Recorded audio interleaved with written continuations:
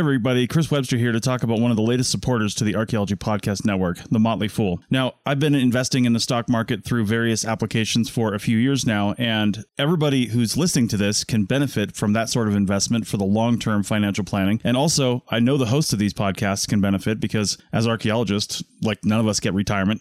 We all have to kind of fend for ourselves. So investing in the stock market is a good idea, but not everybody can do it. And look, we get it. The market is complicated and confusing, and to many of us, it simply doesn't make sense. In fact, where do you even start?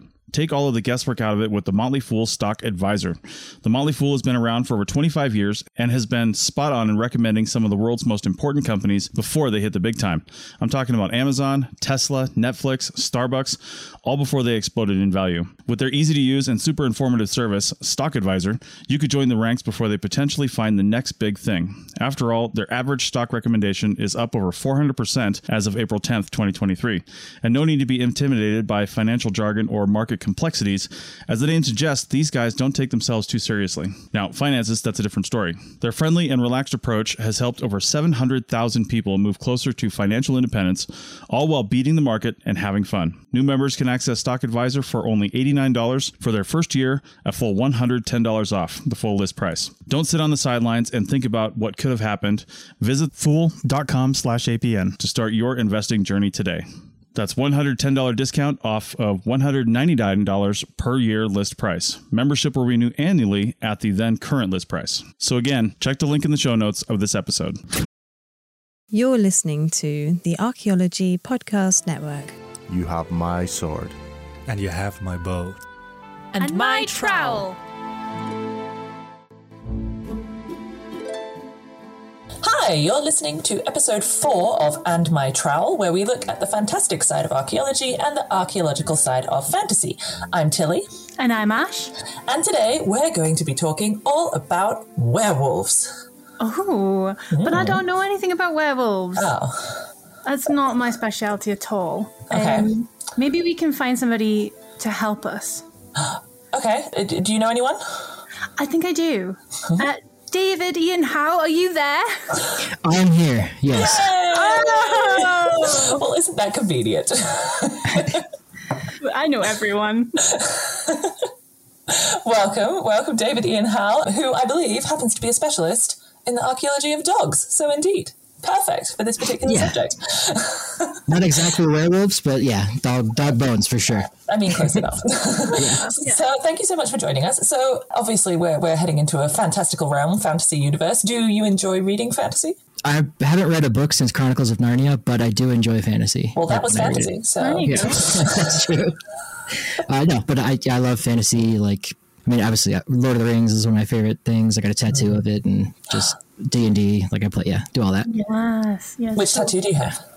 I got Boromir recently. Yeah. Underrated character. Definitely. Very much so. Very much so.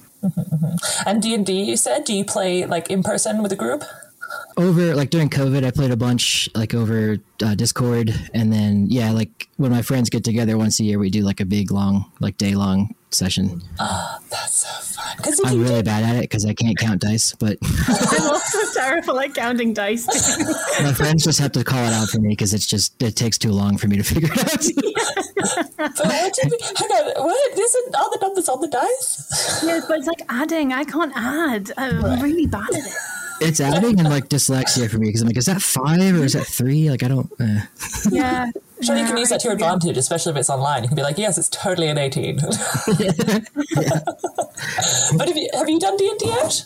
Yes, I've done a few campaigns. I'm not great at it. I'm not a great actor, but I do love it. And I'm obsessed right now with Baldur's Gate 3.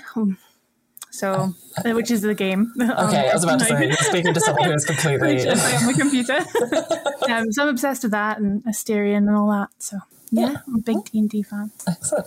I do have to like D&D. I mean, D&D was also a bit of the sort of inspiration for this podcast, so I suppose it was inevitable that we would both be interested in it. So you mentioned Lord of the Rings, so that is the sort of the favourite, the top fantasy book or series, or are there any others? For me, Lord of the Rings. I don't know if Dune is considered fantasy more than sci-fi, but I would say that too. Game of Thrones, I read all of that. Well, all of that's out. Mm-hmm. And I'm trying to think of other fantasies. Like, I just really like whenever stuff like that comes on and it's well made. I like it. Yeah, no, I agree. I think it's, Lord of the Rings for me. We spoke about this in our first episode. Lord of the Rings is definitely, I think, the Yeah. I mean, Tolkien wrote the book, and after everything like that, it's kind of difficult to be unique and different. I think he sort of came up with all the different kind of characters and stats and like everything, really. The lore is fantastic. So everything else after that is kind of a little bit of an imitation. Mm-hmm. Yeah, like even in Star Wars, it's pretty influenced by Lord of the Rings. I mean, mostly Dune, but and samurai culture, but true. Yeah. I think it's quite like a medieval fantasy Star Wars, actually.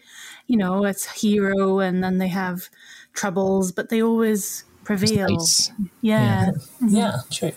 Yeah. Religion, big part. Yeah. I don't know if you guys have watched Ahsoka or like any of the new Star Wars stuff. I haven't yet. I'm so desperate to. I haven't even watched the new season of Filoni. The Witcher. Sorry. Oh, no, you're good. The Witcher's fantasy. Dave Filoni, the guy who makes all the new Star Wars stuff, like he's our Lord and Savior Filoni is what people call him. But he loves Kurosawa, and like the original like Darth Vader Obi-Wan fight was like supposed to be like a samurai like duel. But of course, as technology got better, they made the fight scenes more crazy. But he brings it back to like a Kill Bill Kurosawa looking like artistic fight and stuff. Yeah, it's really good. Mandalorian as well. Yeah, I love also haven't seen that Mandalorian. yet. I need to catch up on a bunch of watching. I've just been way behind for a I lot have of like reasons. 3 pictures of Grogu in front of me right now, so I love him. True, I forgot. Don't you have a hoodie with him? I have a hoodie. I have 2 pairs of slippers. I have 3 stuffed animals of him. Well, stuffed Yodas. I have a lot. I really love him. Well, okay, so it seems that indeed we are fantasy aficionados, but bringing it back to the sort of, is it classical fantasy werewolf? I don't know, but anyway, the fantasy of non-star related subjects. Yeah. I want you, Ash and David, to imagine yourself in the middle of a pine forest. It's very dark. It's very cold. Even though it's the end of summer, there's already snow in the topmost branches, and whenever the wind picks up, a dollop drops down onto the moss-covered ground, occasionally also onto your head. You've been tasked with excavating a grave site, which was noted down in the scrolls before, but the exact nature of the grave seems to have been glossed over a little bit. It's a very vague site report. And as you dig, you start to notice a kind of pattern, but it's a bit confusing. So the burials all include grave goods. These include carved bone pendants, stone beads, some scraps of leather clothing even, because the preservation in the colder ground is really excellent. Weirdly, there doesn't seem to be anything like cups or beakers, which you might expect in this particular time period, and also no kind of hunting weapons. But the strangest part is the identification of the bones, because they are a mixture of human bones and what appear to be large dog bones. So some burials include just human, some just dog, but some have like a mixture of the two. You are tasked with finding out, what could this mean? Is it a ritual site dedicated to dogs or pets or something similar? Has there been any post-depositional disturbance that has caused the mixing of species? One possible interpretation that has been suggested tentatively by one of the students on the dig is that maybe it could be an old werewolf burial site. So, that is the situation. It's going to be hard to get peer review on this one, but we'll give it a shot. I mean, I guess it depends who's doing the reviewing. If it's, the wizard in the local university, Yeah, that's true. we might have a shot. But so I was wondering if either of you knew anything about the origins of werewolves and the werewolf myth. Ash, do you want to go first? Yeah. I know you get bit by a werewolf, and on the first full moon you turn, and then if you sample flesh, you turn into a werewolf for the rest of your life. I think. I mean, that is correct. That is the general. I mean, that's a sort of the established sort of fantasy fictional depiction of a werewolf, I guess, in this time. Do we know anything about the history of werewolves? Maybe our dog expert can come in, or maybe also not so much. So the oldest depiction of werewolves I think might be in the Epic of Gilgamesh, which blew my mind. And there are a lot of there's lycanthropy is the word, which is I think it's just the fusing of humans and wolves, as a scimitar or not scimitar, centaur, and we're back to summarizing it. What were things called that are goat man people? The guy from I know Hercules. what you mean, but I don't know. Caesar. Satyr, yeah, that's right. So werewolves kind of fall into those like categories, like cryptid, fantastical things. But yeah, and it really picked up in Europe, especially in the Middle Ages with Christianity as well, because they could attribute it to like something demonic and they had a common theme that way. But like every regional culture, like even in East Asia, have werewolf, folklore, and even like in indigenous America as well, which is pretty interesting, though it super varies here. And it's not always about wolves though, right? Like I know that sometimes in Africa it's hyenas or something, and it's a lot of polar bears in the Arctic North America. I didn't know about polar bears, but definitely hyenas in Africa are always associated with witchcraft, which is interesting. Yeah, because they're cunning and creepy. But yeah. So, and Epic of Gilgamesh, what is the date of that? I feel I should know this, but do you happen to know? Off the top of my head, I don't know. I will say it's BC. That sounds right. I am going to quickly look this up. Then we can pretend that we knew all about it. 2100 to 1200 BC. Okay, so a while back. Yes, quite a while back. And that actually goes even further back then, because what I had sort of vaguely looked up was about ancient Greece, so the sort of 2nd century BC. And there's a myth regarding King Lycaon of Arcadia, who somehow managed to get on the wrong side of Zeus, which, depending on who tells the story, I mean, there's lots of ways to get on the wrong side of Zeus, right? Yeah. There's lots of variations of how these happen. But basically, in most of the stories, he's turned into a wolf in some shape. Is that where lycanthropy comes from then? Probably, I assume. Yeah, I think... I mean, there's lupus as wolf in Latin, but in Greek it might be... I know the African wild dogs, the genus is Lycaon, so it comes from that. But it might be some language over there. Yeah, and you mentioned it in lots of parts of the world, so it's also mentioned in, for example, the Prose Edda and other Icelandic sagas, so that's around the 13th century AD. They talk about shape-shifting from men to wolves, although... it's, depending on the translation, which I found quite interesting, it's unsure whether they're taking on like the skins of wolves in terms of like wearing the pelts on the hides of wolves, or actually like going into the skin of a wolf, so like becoming a wolf, which, I guess depending on how you interpret these sort of things. But so have either of you read many books or watched many series that focus on werewolves as a concept? I can think of two. Do you guys have any? Yeah, I can think of a few as well. I mean, one that immediately popped into my head was Twilight. Of course. Yeah, right. Twilight. Well, that's like, I mean, it's the biggest one in the, early 2000s and 2010s. Yeah. How you doing, Luca?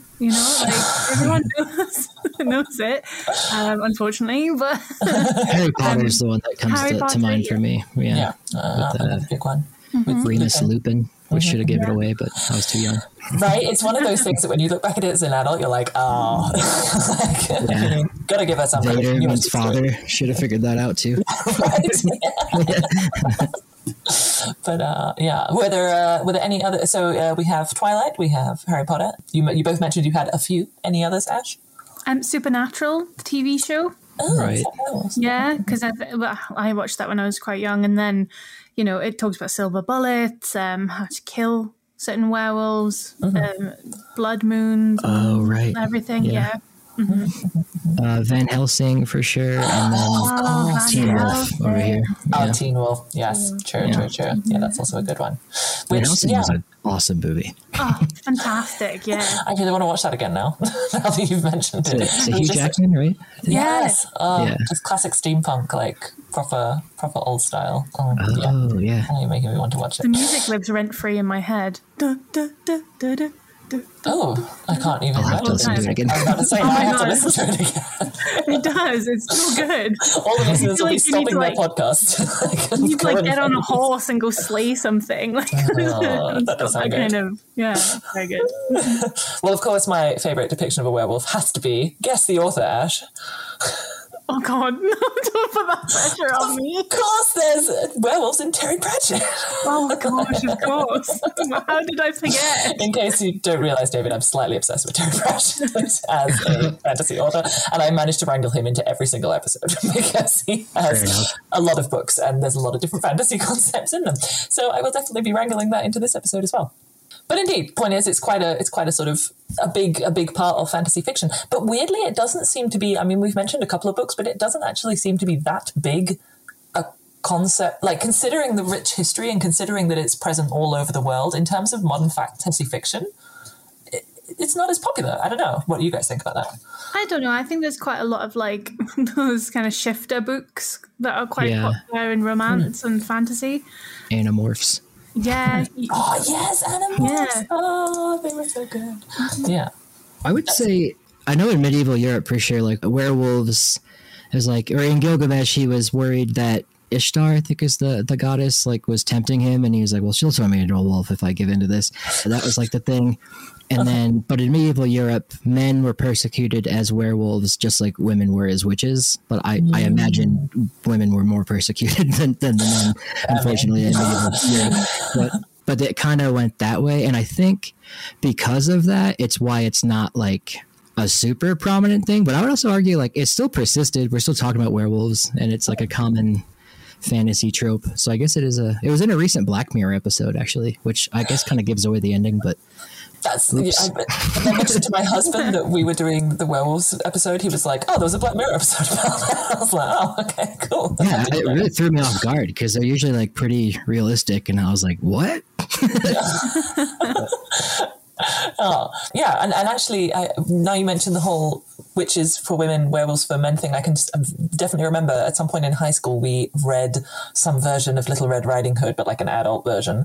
And the whole thing was like the wolf was supposed to be a metaphor for, men preying on young girls and all this kind of stuff. And then the werewolf myth apparently came from that and all as well, which, I mean, there seems to be so many different ways that the werewolf myth came about. So I never know which one to trust. Gotcha. No, it makes total sense. I never thought about that because in indigenous America, men who prey on young women are like called wolves. And there's like Navajo beliefs in it too. Like, I guess Navajo are the most populated ones here. Like there's interpretations like, did it come from Norse mythology when the Norse got here? And it's like, I don't think that happened, but like they probably had their own.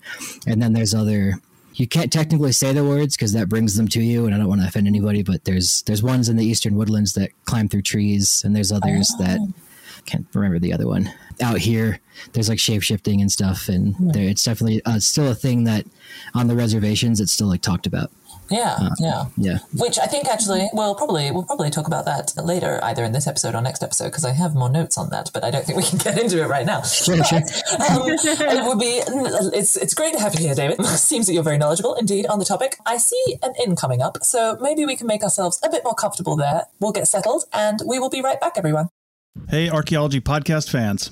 Anyone that's heard me on a show has likely heard me mention coffee 1 or probably 1,000 times. Coffee, however awesome it is, has some downsides and should be consumed in moderation. That's why we partnered with Laird's Superfoods. They've got lots of stuff, but their coffee and coffee creamers have been engineered to taste better, provide functional benefits, and don't contain any refined sugars. So, are you ready to feel more energized, focused, and supported? Go to lairdsuperfood.com and add nourishing, plant-based foods to fuel you from sunrise to sunset. Use our promo code ARCPODNETFEED at checkout and save 15% on your purchase today. You can also click the link in your show notes.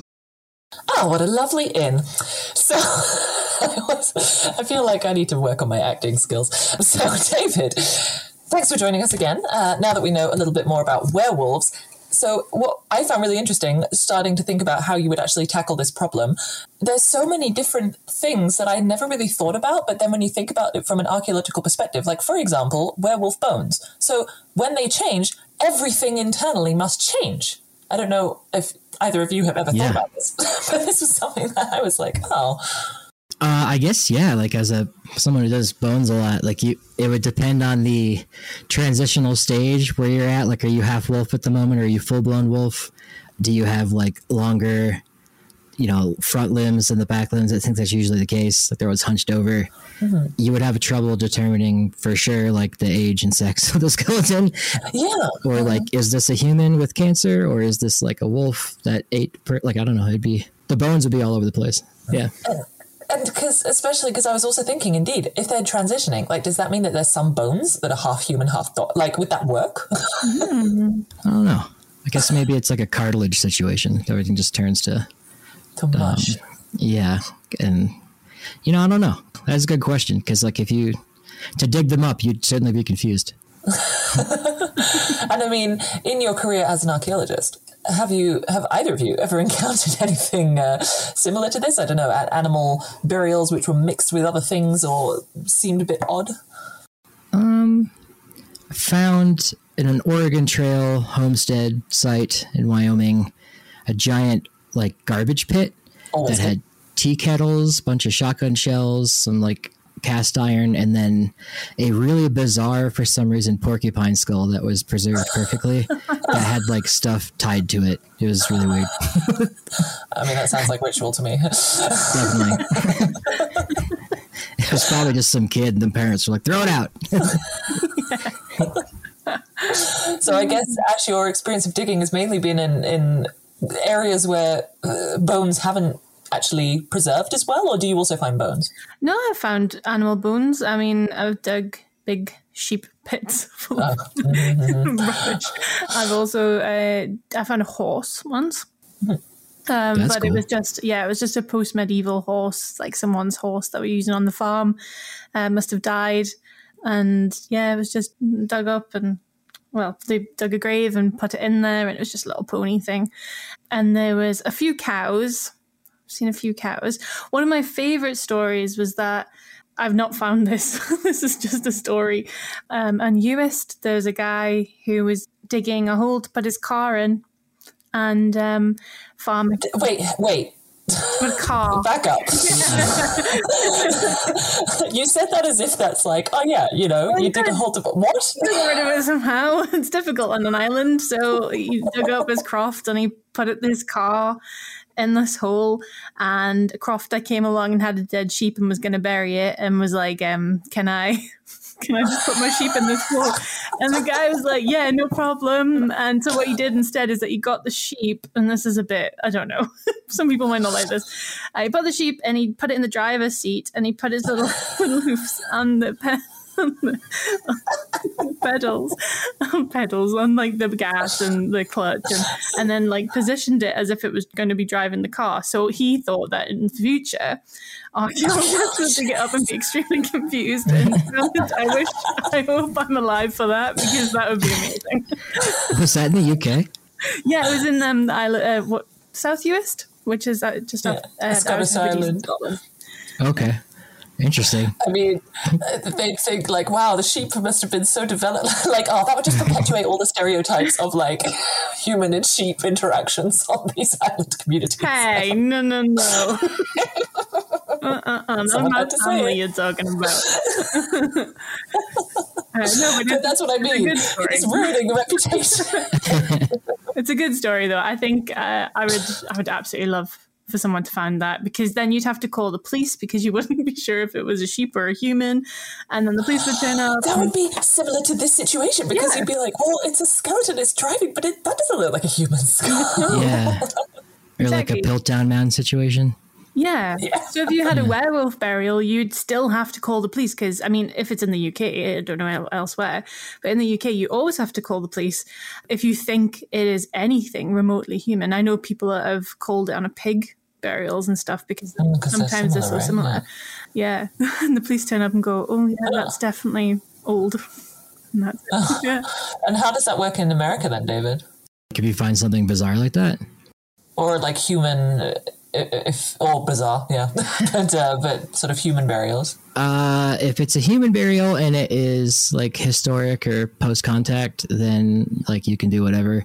If it is pre-contact, then you have to consult with the tribes and see what they want to do with it, or like reroute the project kind of thing. Okay. But if they have something crazy going on with it, I don't know who you would call. The coroner, and then we'd come investigate. Yes, that's why they're. Well, and so, because another question that I had when I was thinking, so in the scenario that we have here, it's a burial site, but would werewolves have actually had burial site? And you might know a bit more about this, David. Are wolves? I mean, in my mind, they're nomadic, but are they? Would they, if they were werewolves, would they have a settlement? Would they be just kind of roaming around? What would you say? wolves don't technically bury each other. Like they'll throw dirt over each other sometimes, like just so it doesn't smell, or to like cache it sometimes. Like if they're really hungry, they'll eat or they'll cache other animals too. Like I saw someone's dog like throwing dirt over a coyote, and she sent me the video, and she's like, "It's so beautiful. He's burying the coyote." I was like, "No, he's going to eat it later." I mean, you're technically not incorrect. He's just marinating it. But ruined the idea. Yeah, she made a whole post about it. I had like 25,000 likes, and I was like, nah. I felt bad, but just wanted to be scientific. But it was cool. Yeah, werewolves. It would depend, on how much more primate they are than lupine. So it would be do they have social gatherings? Do they have customs? Like, I don't know. I've never seen like a triumvirate of werewolves like talking politics together to figure that out. Well, you'd think they'd run in a pack of some kind. They would emulate wolves in some way, right? With a bit of humanoid kind of social and society and stuff. I didn't read Twilight. I read the first one, but I didn't see my them. whole thing of Twilight. Are there like groups of werewolves in that? Because I've never seen. Yeah, there's the Kulit tribe. I think it's. I'm forgive me for the pronunciation. I'm not too sure. It's based on different indigenous tribes. I know that was a big issue. Okay. Yeah. So I think there is, but I think it's kind of othering, and it's not helpful. But in other kind of books and fantasy scenarios, you find there's the kind of typical lone wolf, but then you also have ones that have a pack, and they unfortunately emulate that kind of alpha kind of stereotype, but that's not true, and that's not how wolves interact or in the world. There's a fantasy series called Deborah Harkness does it, and she a discovery of witches, and actually weirdly enough the vampires emulate wolves as well. Yeah, the vampires emulate wolves instead of werewolves. And they kind of move around in a similar way, in similar fashion. And actually part of the storyline is to find out about wolves and the blood of wolves and how people move around and why they're not why these creatures like demons and vampires and witches aren't reproducing anymore. So that's actually quite a good one, even though it's vampires. Okay. I didn't know that. Yeah, I'm not too familiar with wolves, or werewolves, I should say, and whether they're in their group pack dynamics. But yeah, I guess if we were to like play along, like I would say there are probably some pack dynamics if they're multiple. But burials, not sure, unless it was somebody. Well, I guess here's an option, like to go with ritual. If it was a loved one that turned into a werewolf and you had to shoot it or something, or like the townsfolk went with pitchforks to get it, you might have to bury it ceremonially because you're like a human. Yeah. Well, yeah. I mean, and people do bury vampires in strange ways, like with the stone in them. All the vampire burials, so, yeah. You probably do the same thing, yeah. Well, and that would make sense then, because this isn't then necessarily the burial site for a werewolf pack. It's maybe the burial site related to a village that has been hounded by a werewolf, so therefore this is the place where all of the victims are being buried because, yeah, like you say, they've maybe had to be shot or something. So that could be an interesting. Yeah, then we'd have to look at if it's a deviant burial. So and what is a deviant? What is a deviant burial? A deviant burial is when you find a burial that is completely out of the context of the society. So, for example, the vampire burials that you find a lot of the time, you find them in Scotland sometimes, or witches' burials. They often have a stone either in their mouth or on their chest. And the scene is deviant because, they also alter. They're really cool. If it's a Christian society, so it's usually buried east to west. They often alter the chain, like the alignment of the burial as well, or they'll put it outside of consecrated grounds. So you can find sometimes, unfortunately, like women that die in childbirth, they might be buried somewhere else, and they're kind of seen as, in the early medieval period and Anglo-Saxon period, they are. They're slightly treated differently, and we don't know why. That's a bummer. I know, right? Right? As if you haven't had enough trauma. Yeah, it's like as if, I don't know, it's something to do with their life ways and how they view perhaps women giving birth, or how they view the child as well. That's just so interesting because in Mexican mythology, you go to like essentially their Valhalla if you die in childbirth. Like it's really, yeah, that's cool. I love that. You live with Huitzilopochtli, who is the sun god, and you live with like the men who died as warriors and the women who died in childbirth, which is pretty cool. Yeah. I mean, as someone who has experienced it twice now, I can say it's comparable in some ways. Yeah, props to you. I could never do it. I mean, luckily, you don't have to. I don't think I could either. True. It's not, I mean, yeah, well, anyway, let's not get into that. Let's not get into that now. But, this is about werewolves. Werewolves, indeed. And so the other question was, indeed, would they be... So one interpretation could be that these are the victims then of like werewolf attacks. But what if it was indeed like a werewolf pack's burial ground or whatever? Are wolves in general, do they move around a lot? Do they have kind of a settled, I don't know what it would be called, den or something that they kind of mainly stay in? Yeah, they kind of like human foragers. They just go around. I know the ones that are tagged in Yellowstone, like they can walk forever. Like, I mean, Yellowstone's pretty enclosed. It's Jurassic Park, but like you can track where they go.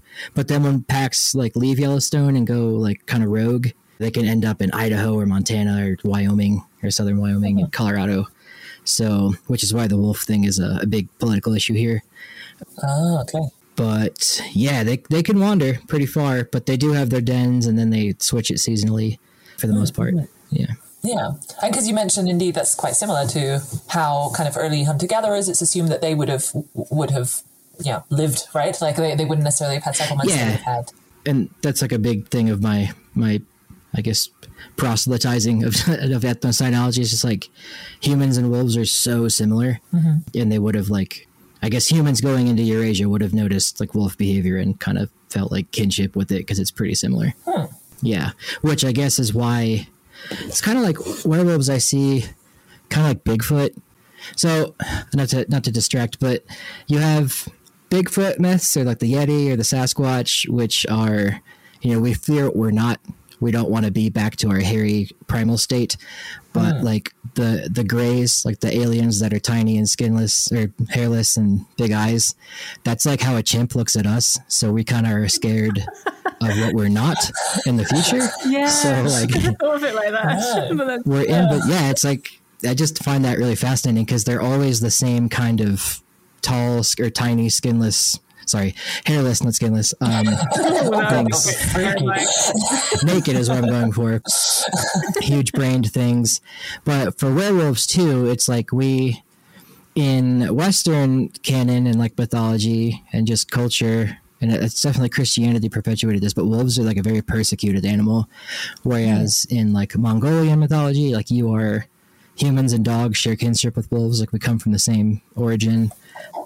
In indigenous American mythology, like wolves are super revered, so are dogs. So the persecution of wolves in Europe, because it just got so populated and wolves were everywhere, would kind of turn into like why werewolves are a thing, if that makes sense. Like you're scared of becoming something that's persecuted. Yeah. Oh, that makes sense. Yeah. Oh, now, okay, this is an interesting discussion, but I see that there's a bunch of orcs have just entered the inn that we're in, and they don't look very happy, so maybe it might have something to do with that group of elves in the corner over there, so maybe we should quickly take cover momentarily and regroup once things have died down a bit, yeah? Yeah, sure. Okay. I think that's a good idea. I don't want to be here right now. Okay, so sorry everyone, we need to cut short this episode of And My Trowel, but don't worry, we'll be continuing next episode with part 2. In the meantime, as always, if there's any suggestions that people have for an episode that they may have gotten from a fantasy book, or maybe there's an archaeological concept that you don't understand that maybe we can explain through fantasy, or something in a book that you might want to find out as an archaeologist, just get in contact with us via email or social media. All of our contact info can be found in the show notes. Oh my god, watch out for that axe! Oh, damn.